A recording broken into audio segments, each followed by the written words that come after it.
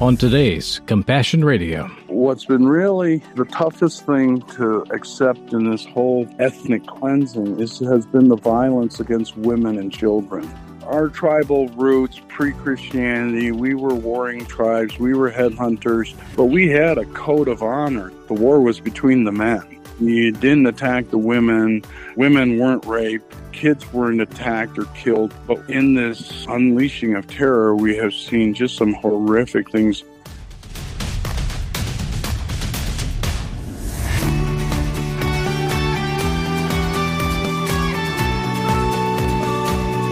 Hi, and welcome to Compassion Radio, the daily journal of life at the front lines of faith.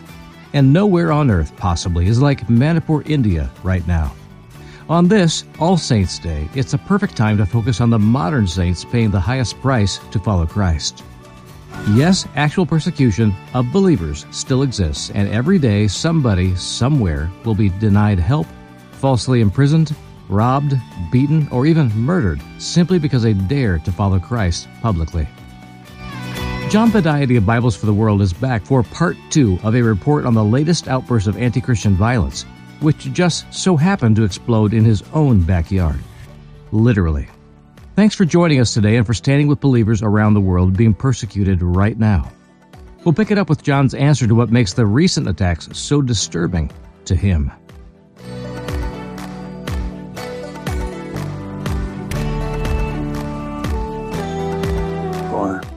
What's been really the toughest thing to accept in this whole ethnic cleansing has been the violence against women and children. Because our tribal roots, pre-Christianity, we were warring tribes, we were headhunters, but we had a code of honor. The war was between the men.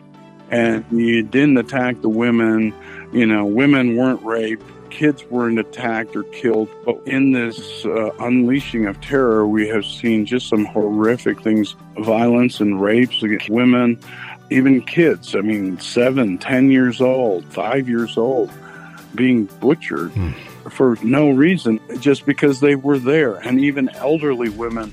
And then later there are claims, the lies that have gone out saying, she was carrying an automatic weapon or something. It's like, I doubt that a 75-year-old woman was, engaged in this conflict.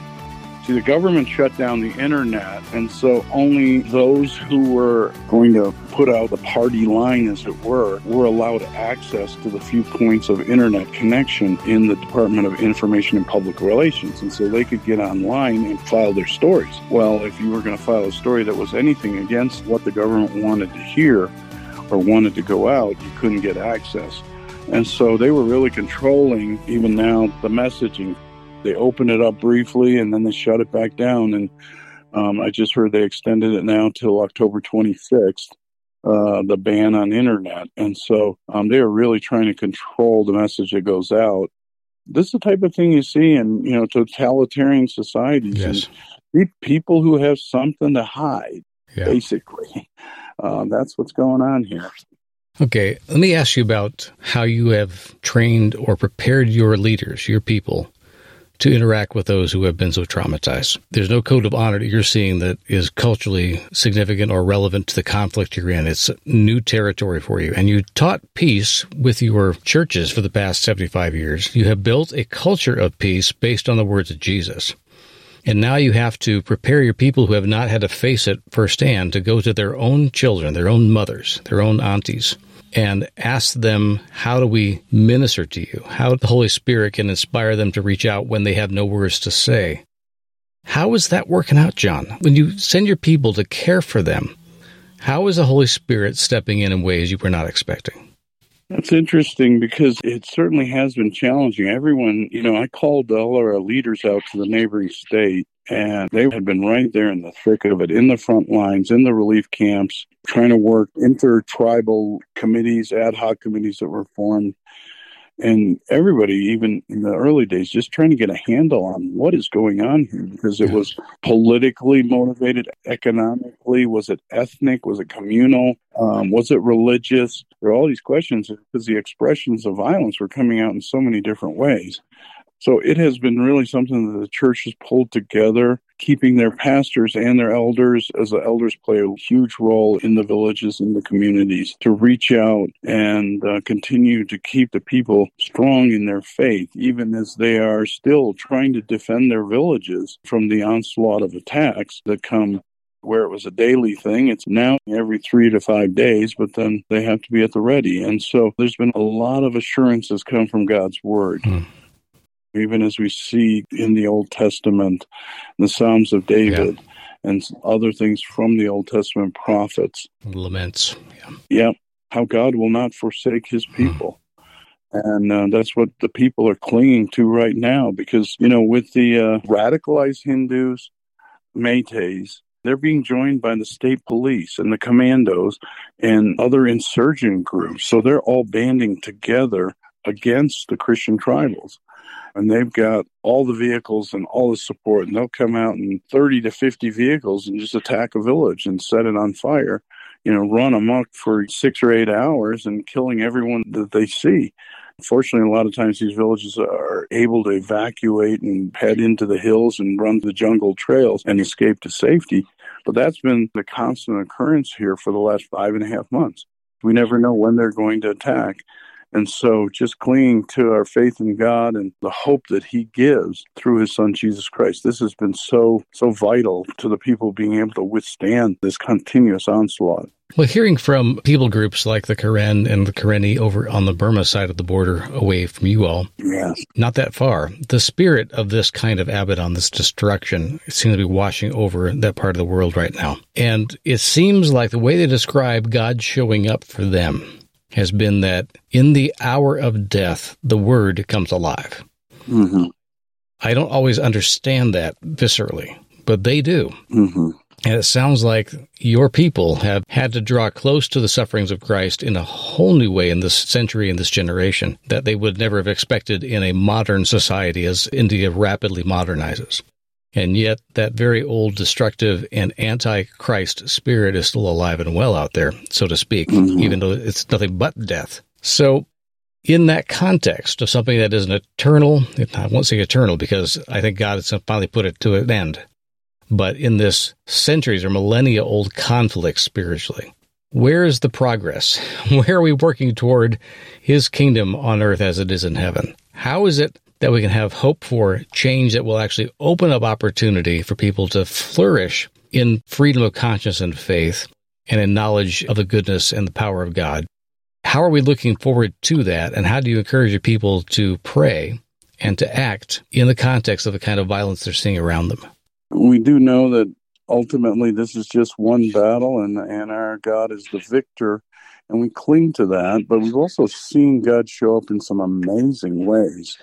As I've received reports, there was an attack on a village, and everybody went into kind of this drainage canal, all the villagers, the attacking Métis. They started firing the opposite direction. There's total misdirection, firing in this opposite hillside as if they were there, and they were peeping out of this drainage canal saying, why are they not firing our way? They're firing the wrong way. And they were able to, almost the entire village, escape to safety. And of course, a lot of their homes were torched and all, but at least their lives were saved. There were other times that the Métis have attacked, and they came back with reports that said, who were those people wearing the white uniforms? We kept firing at them, and they would never die. And we just know God has sent his angels at times here to protect his people from these attacks. And so there's been a number of these reports that truly are miraculous, and that God has saved hundreds, if not thousands, of lives in some of these villages that are right on the front lines. Well, John, you're in a context of a worldwide battle for something. There's no doubt for me that at the result of a pandemic coming out of that the upsetting of the apple cart in so many socioeconomic and political systems around the world being agitated and being thrown into confusion and then eventually to violence and war. We thought it would stop with Ukraine, just get that war settled and move on to something else. No, it seems to be pinballing and snowballing at the same time. And now we've got Israel at war with not just Hamas, it seems, but with an entire people group. And we have an entire community of tens of thousands of Christians in Gaza that are under fire from both sides. Is it like God just wants us all to suffer right now? What do you sense God's doing in this? That's a tough question, Bram, because I was at a meeting just a couple weeks ago on religious freedom. Ambassador Sam Brownback was in town, and in the course of that, realized I've been so focused on what's happening in our part of India, and realizing, and this was before the Hamas attack in Israel, but how things are really erupting in different places around the world, in Armenia. Yes. And of course, as you mentioned, in Burma, and I had spent some time with a dear friend, David Eubank of Free Burma Rangers, and seen his videos, recent attacks of the Burmese military against the Karen and the hill tribes, again, Christian hill tribes, same type of scenario as we're facing in Manipur. And just realizing, we are in a very troubled time right now. For sure. And it certainly is drawing people closer to the Lord. I do see that strengthening their faith. I mean, there's persecution being unleashed across India like never before, with the BJP government now in its second term and, going into elections next year. As we have seen, they're radicalized Hindus across North India attacking churches and Christians and pastors and getting them falsely imprisoned, things like that. And just knowing that government machinery will at the very least turn a blind eye to it, or if not give them support in this. India now, I think, in this year, 2023, has been experiencing violence against Christians at a rate of 2.5 incidents per day. There's already over 600 incidents of violence. Last statistics I saw. Just seeing the body of Christ drawing together stronger, really clinging to their hope and faith in Him. That's one thing that we see across the world right now. Our Lord, our God responds to that. Yeah. Continuing to provide strength and sustenance for His people. Well, when someone says to you, well, they're not my people group, there's not something I'm concerned about, I've never been to that part of the world, I'm more worried about the kingdom of God over here, because they're my people, or they're my cup of tea, or they're in my place of the world I have an interest in. It seems to me that the compartmentalizing of Western and the global South, their interest in helping the church around the world, can be such that we get so fragmented that we don't see the bigger picture. We don't see the whole family drawing together. We see it fractioning. That would seem to me to be a great victory for the devil, to have the entire kingdom of God not even aware of each other's suffering, not even know that their left arm or their right foot are in pain, and don't offer it up to the doctor to heal it. But when we discover that it seems to be a bigger picture, that a people group that I've never known before is facing the same thing right now as this other group I've heard about in this country, or people literally discovering that they are Christians in refugee camps in Turkey or in Syria, or that there has been a 1,500 to 2,000 year history of Christianity in Gaza that they had no clue was there, then they start waking up, or they have their preconceptions challenged that, oh, there's no Christians there, I don't have to worry about it, just take care of business, Army. We forget by our ignorance that there is a living body out there, people that are our family. Compassion Radio will continue to keep bringing you encouragement from the Word, inspiring stories from the front lines of faith, and awesome opportunities to make a difference for the kingdom around the world. But we need your help right now to continue doing just that. Please take a moment today to consider how you might help us to accomplish our unique media ministry and mission. Just visit our website, CompassionRadio.com, or call our toll-free order line, 1-800-868-2478. And note our new mailing address, which is P.O. Box 77160, Corona, California, 92877. Again, that's Box 77160, Corona, California, 92877. And now, back to the broadcast. We forget by our ignorance that there is a living body out there, people that are our family. If we don't get engaged on this on the spiritual level, at the very least, that we have missed the glowing opportunity to be part of the Great Commission and the Great Commandment now. So in your particular circumstance, I want our listeners to understand a kind of a metaphor here. Maybe you've been involved with other missions agencies and other Bible placement agencies like Gideon's or International Bible Society or something. If someone came to you and said, your favorite organization is under attack, they would say, what do you mean? Well, the CEO of this organization is running for his life. His church was just burned in their headquarters city. Their teachers, the people who actually help place Bibles, are being pilloried in town to go into. They're having their property stolen. Their children have been abducted. How would you react to that? If people that you have sent money to before are suddenly under attack, would it not heighten your awareness or your willingness to pray and invest?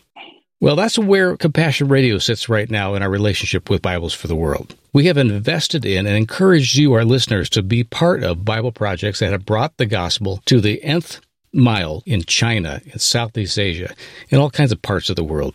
And right now, John Padiaty is telling us that the very people that we have supported, that have sent out and have supplied and given boxes of Bibles to take them, are right now at risk of dying on the front lines of faith. Does that not move you?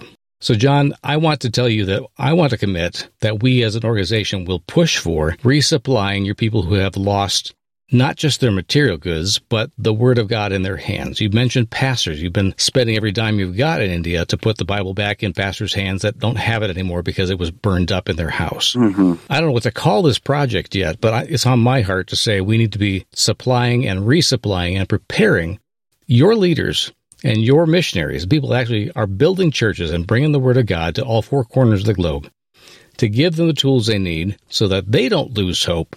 They don't lose a connection with the Holy Spirit that will give them incredible insight and wisdom to step out with boldness of faith and to see miracles happen. I don't want to miss that opportunity.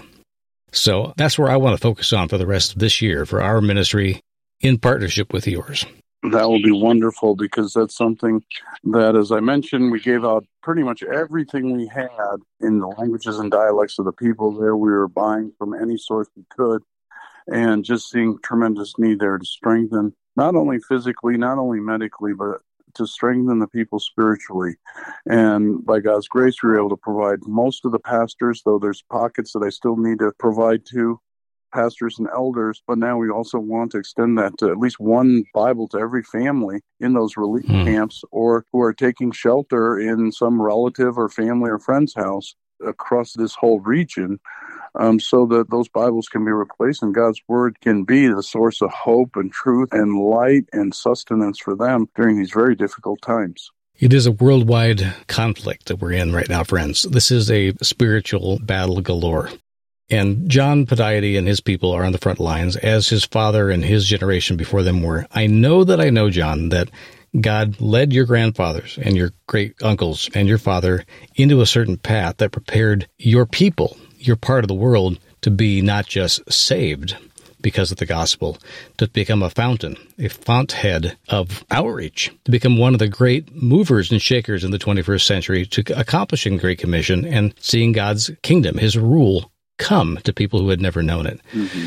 I'm asking our people to pray and get involved with that. Before we close off this particular interview, I just want to ask you, are there any other things or focuses that keep welling up in you and you don't know quite how to express it to others, but you know that Compassion Radio listeners are brave enough to enter into that place with you and you want to share something else with them?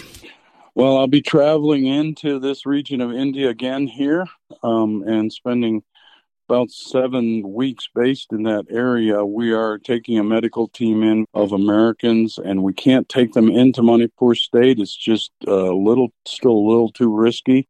But we're taking them into the neighboring states where there are about 13,000 displaced persons in the relief camps, and we'll be ministering in a couple of those key villages and bringing them in from the neighboring or nearby villages. And so just ask for prayers for our team for safety and that we can minister in the name of Jesus Christ and reach out with God's love and tend to the needs there. It's going to be interesting to go into some of these. These are border areas, pretty remote villages that we're going into that we selected, and praying for the team also they'll be able to handle these conditions. We go in there. It's going to be a rough one, but just know that God will be going there with us, and just ask that the listeners blanket these areas in prayer. It's in the state of Mizoram to the south of Manipur. So just ask for prayer for that and for our team. Even in the midst of all this, it's just been amazing, Bram. God opening up some other opportunities in places, even as post-COVID China is starting to open back up in its own way. We spend time on the phone with our partners there, and that's opening up for some continued work. Although work has been continuing throughout COVID through the national leaders and churches and Christians there, but actually for teams to go back in there. And so we're hoping in the next 6 months that the doors will be open for that, to go back into the country of China. And meanwhile, you and I were in Vietnam, and there's some things that are continuing to come together there. And that amazing that the doors opening in that communist country for printing and distributing God's word, that the permissions are being granted by the government for some unreached people groups there that never would have thought that the government will allow it. Yeah. And also in neighboring Laos. Yes. And I haven't gone public with that, but God's opening some doors there that we may be able to go in there in 2024. So these are things that, even as I say, we're facing such extreme oppression, persecution in some parts of our work.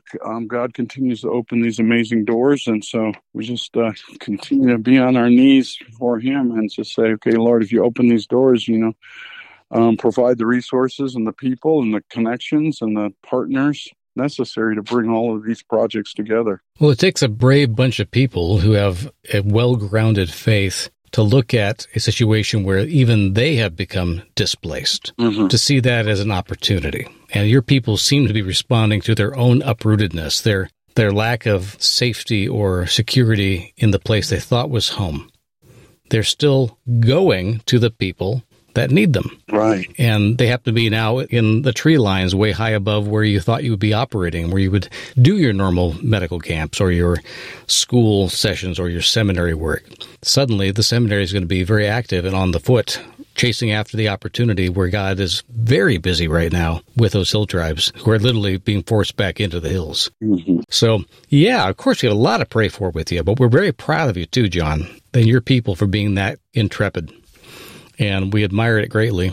I want to be able to keep telling the stories. God gives us a chance to talk about this, that he would keep our channel of communication open, that the story continues to emerge and not just evolve, but become more visible, and our ability to take it to heart, to understand it, to respond to it would continue to grow as well. That's my hope. Last word from you, my friend. Well, Bram, I just thank you for the partnership that we have with you, with Compassion Radio, and all the listeners out there.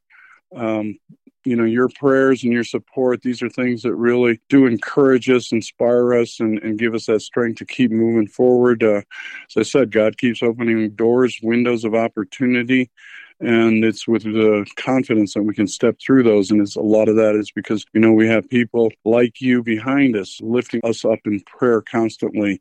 And I just really, really thank you for the partnership, and I look forward to even more ways that we can work together in the future and travel together and experience some of these things, what God is doing firsthand together, around the world. Looking forward to another time of travel with you, Bram. Yeah, indeed. As much as we want to stand behind you, I definitely myself want to stand side by side with you in those key places. I want to see it for myself.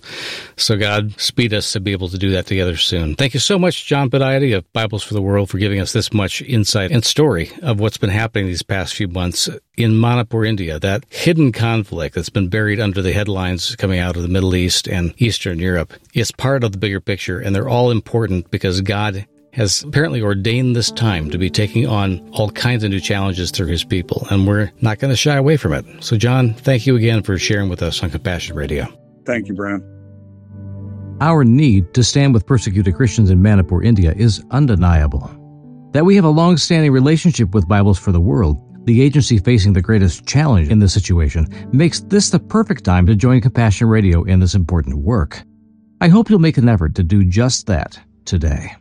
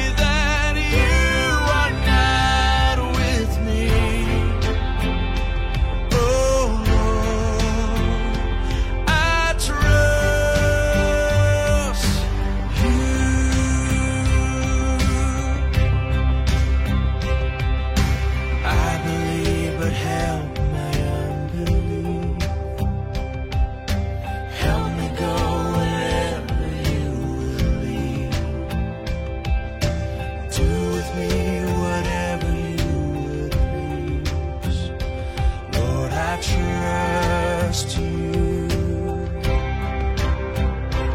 Oh Lord, I trust you.